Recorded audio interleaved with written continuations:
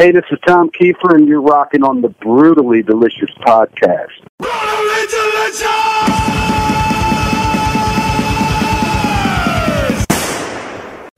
Hey, you're listening to the Brutally Delicious podcast. I'm Bruce. And I'm Christopher. Jesus. Today we've got a fantastic one lined up for you. One of my favorite players and singers, Tom Keifer from Cinderella. Now he's been on his own doing his solo thing for a number of years, and I know you've been looking forward to this as well. Oh, man, this guy changed my life. I saw the Heartbreak Station tour. I think I was in grade 10, maybe. I didn't have my license yet, so I was about 15. And at that point in time, I'd never seen a band that good live, ever. Right? And they were so tight, it was insane. And not only that, they had all the 80s tricks, like swinging the guitars around their heads. Oh, yeah. And the big hair and the whole thing. Oh, yeah. And Tom Keifer, he's bringing out grand pianos and lap steels, and he had all these guitar changes. It was just a monster show. And I felt bad for them at the time because that tour came through 3 weeks before Whitesnake came the next week, I think. Then Poison came the week after that. Then Motley Crue came the week after that. So Cinderella, and they had like a 18,000 seat venue. There's only about 5,000 people there. Right. Everybody saved their money for the other ones. Yeah. And Whitesnake I went to all of them, of course, but Whitesnake was empty too. But, really? Yeah. But man, and Whitesnake played like it was empty, but Cinderella played like it was the most sold out show you've ever seen in your life. That's yeah, who was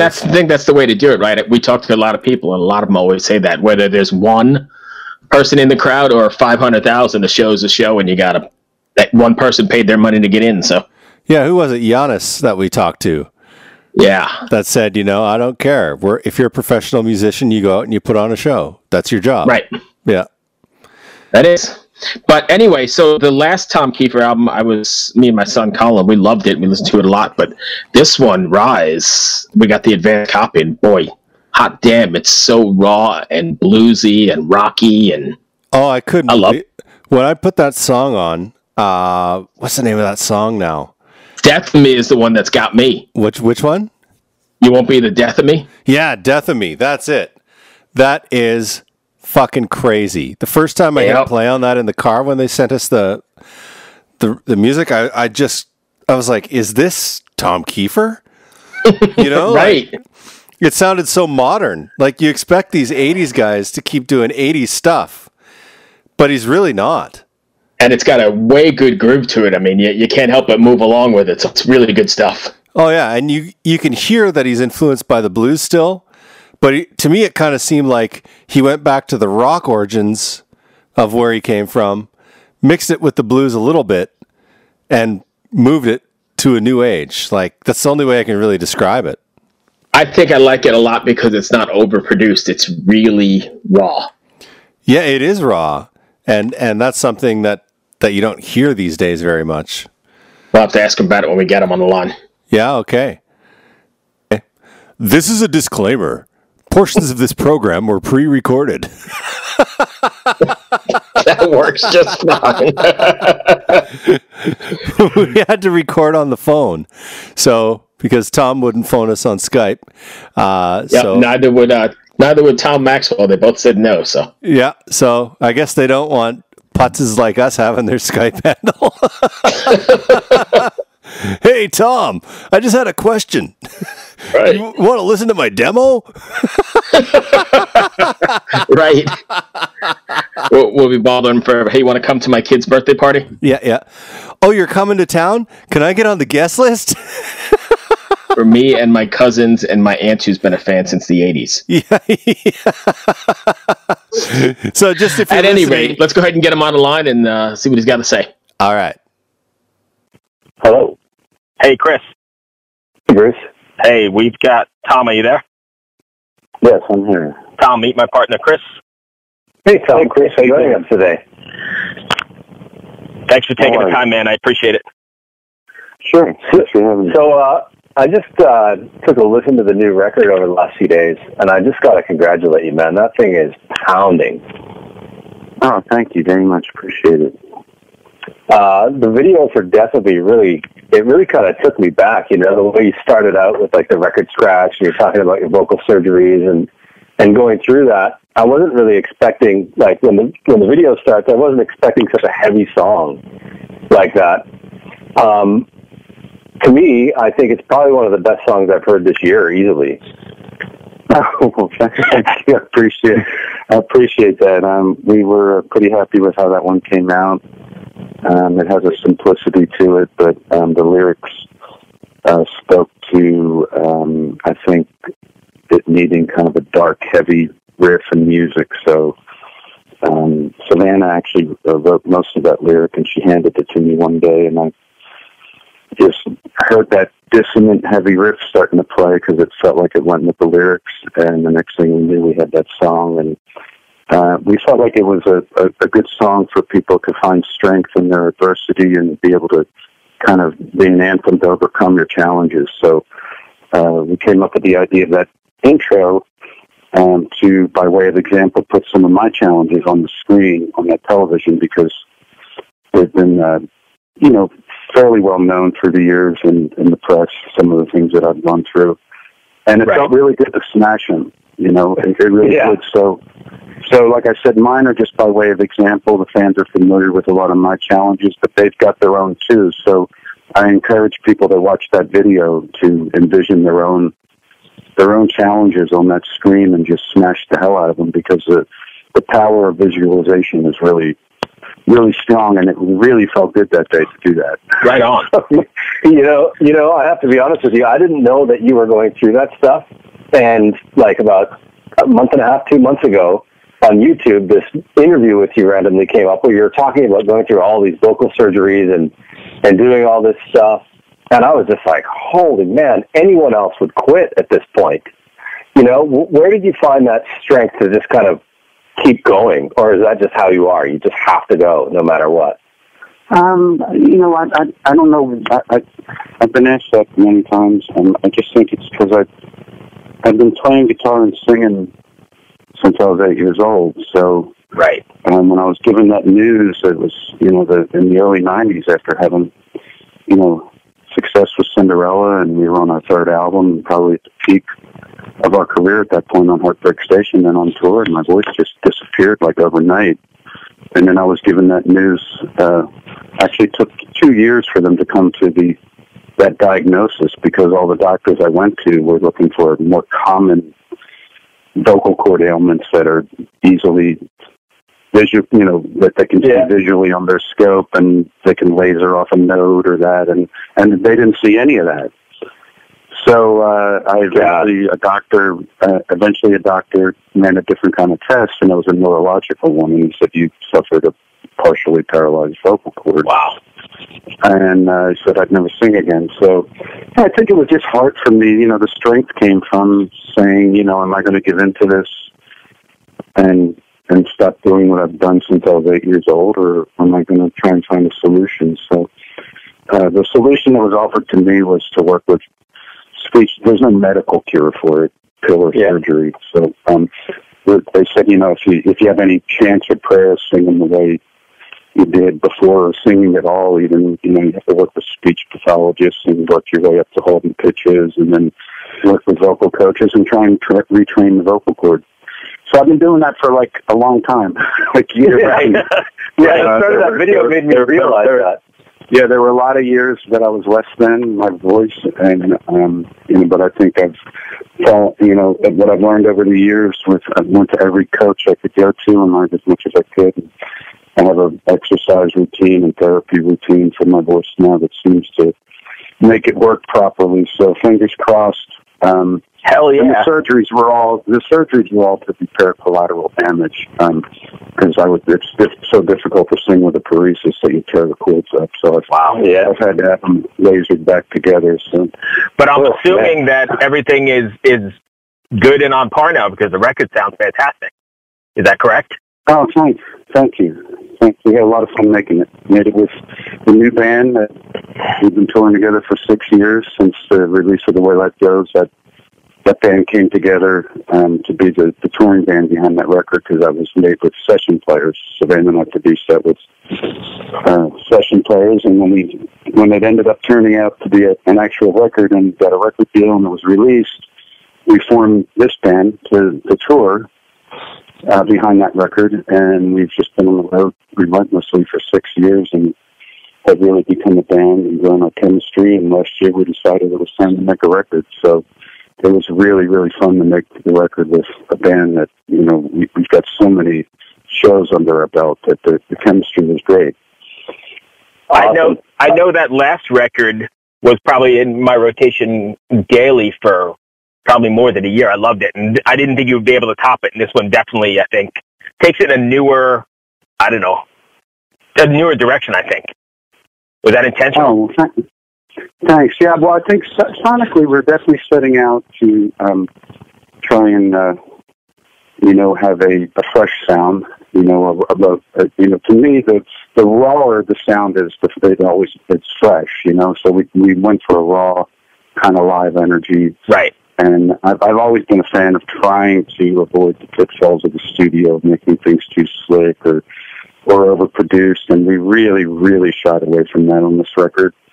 I've been doing that for a while, really starting with the Heartbreak Station record, because I think, processing of records and records being very wet and slick was a big thing in the 80s, and we certainly had a couple records early on that were that way, but I kind of like the rawness better. Oh, I 100% agree. Yeah, that's the approach we took on this record for sure, and much of it's live. We tried to capture live energy, and we set up in a very small studio, all in the same room, put the headphones on, hit record, looked each other in the eye, and just went for it. And nice. That's so good. Even some of my vocals are from the tracking sessions. Amazing.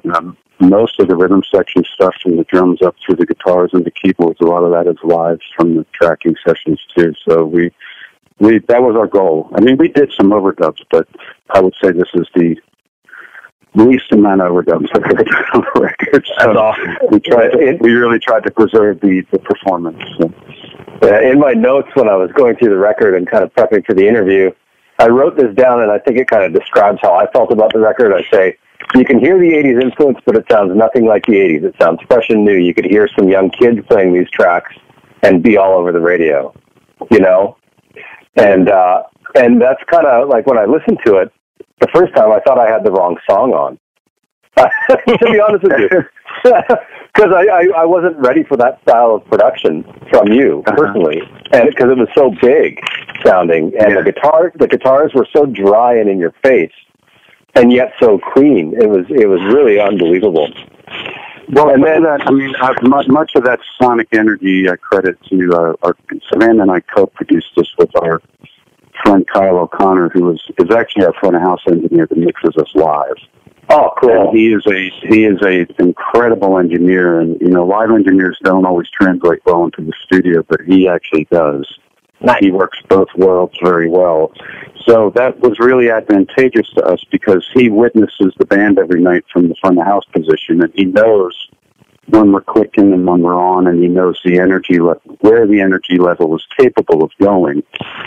So he's more familiar with the band than anyone. So it was it really, really worked out well. He brought a lot to the production and the sound you're talking about. He's just really brilliant engineer. So. Oh, like when I put it on, I just wasn't ready for that. Like the guitars are just so in your face. I was just it almost seems 3-dimensional, But well, good. Dimension is good. Yeah, another song that really stuck out to me quite a bit was "Waiting on the Demon." Just because of the way that vocal is, and it's like over compressed in the way that your breath is louder than your voice, so it almost feels like you're whispering in the person's ear. And you do some really interesting kind of vocal things that, you see a lot of electronic music producers trying to achieve that style of vocal effects, but you're actually just singing it. And it really that's one of the songs that, honestly, that entire track, other than the lap steel solo, I overdubbed the lap steel solo. Everything else is live off that is a performance off the tracking floor, vocal, everything. Yeah. So, and it's and many of the songs are, but that one's like 100%. I mean, we just went for the vibe and vocals and everything, and wow. I couldn't play two instruments at once. I played the acoustic guitar when we were tracking, and then we later decided to overdub the we wanted to put the lap steel solo, and I did that. And I will say too that Tony's electric guitar, because he was playing acoustic when we tracked, that was overdubbed. So there's two overdubs on that, and so Dan and I sang that as we were tracking it, and that's a live performance.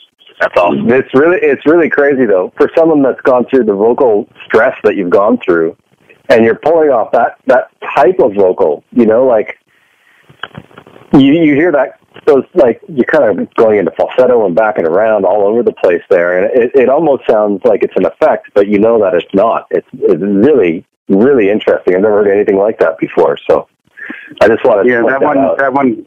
Well, thank you. That one goes through pretty much every register of my voice, from the bottom to the top, and then the one kind of crosses the melody and key, kind of goes the whole gamut of my 3 different registers. So. I think that's what you're referring to. Yeah, that is what I'm referring to. It's just the way that you go through the registers. It just sounds so unique, really. So I think it's just awesome.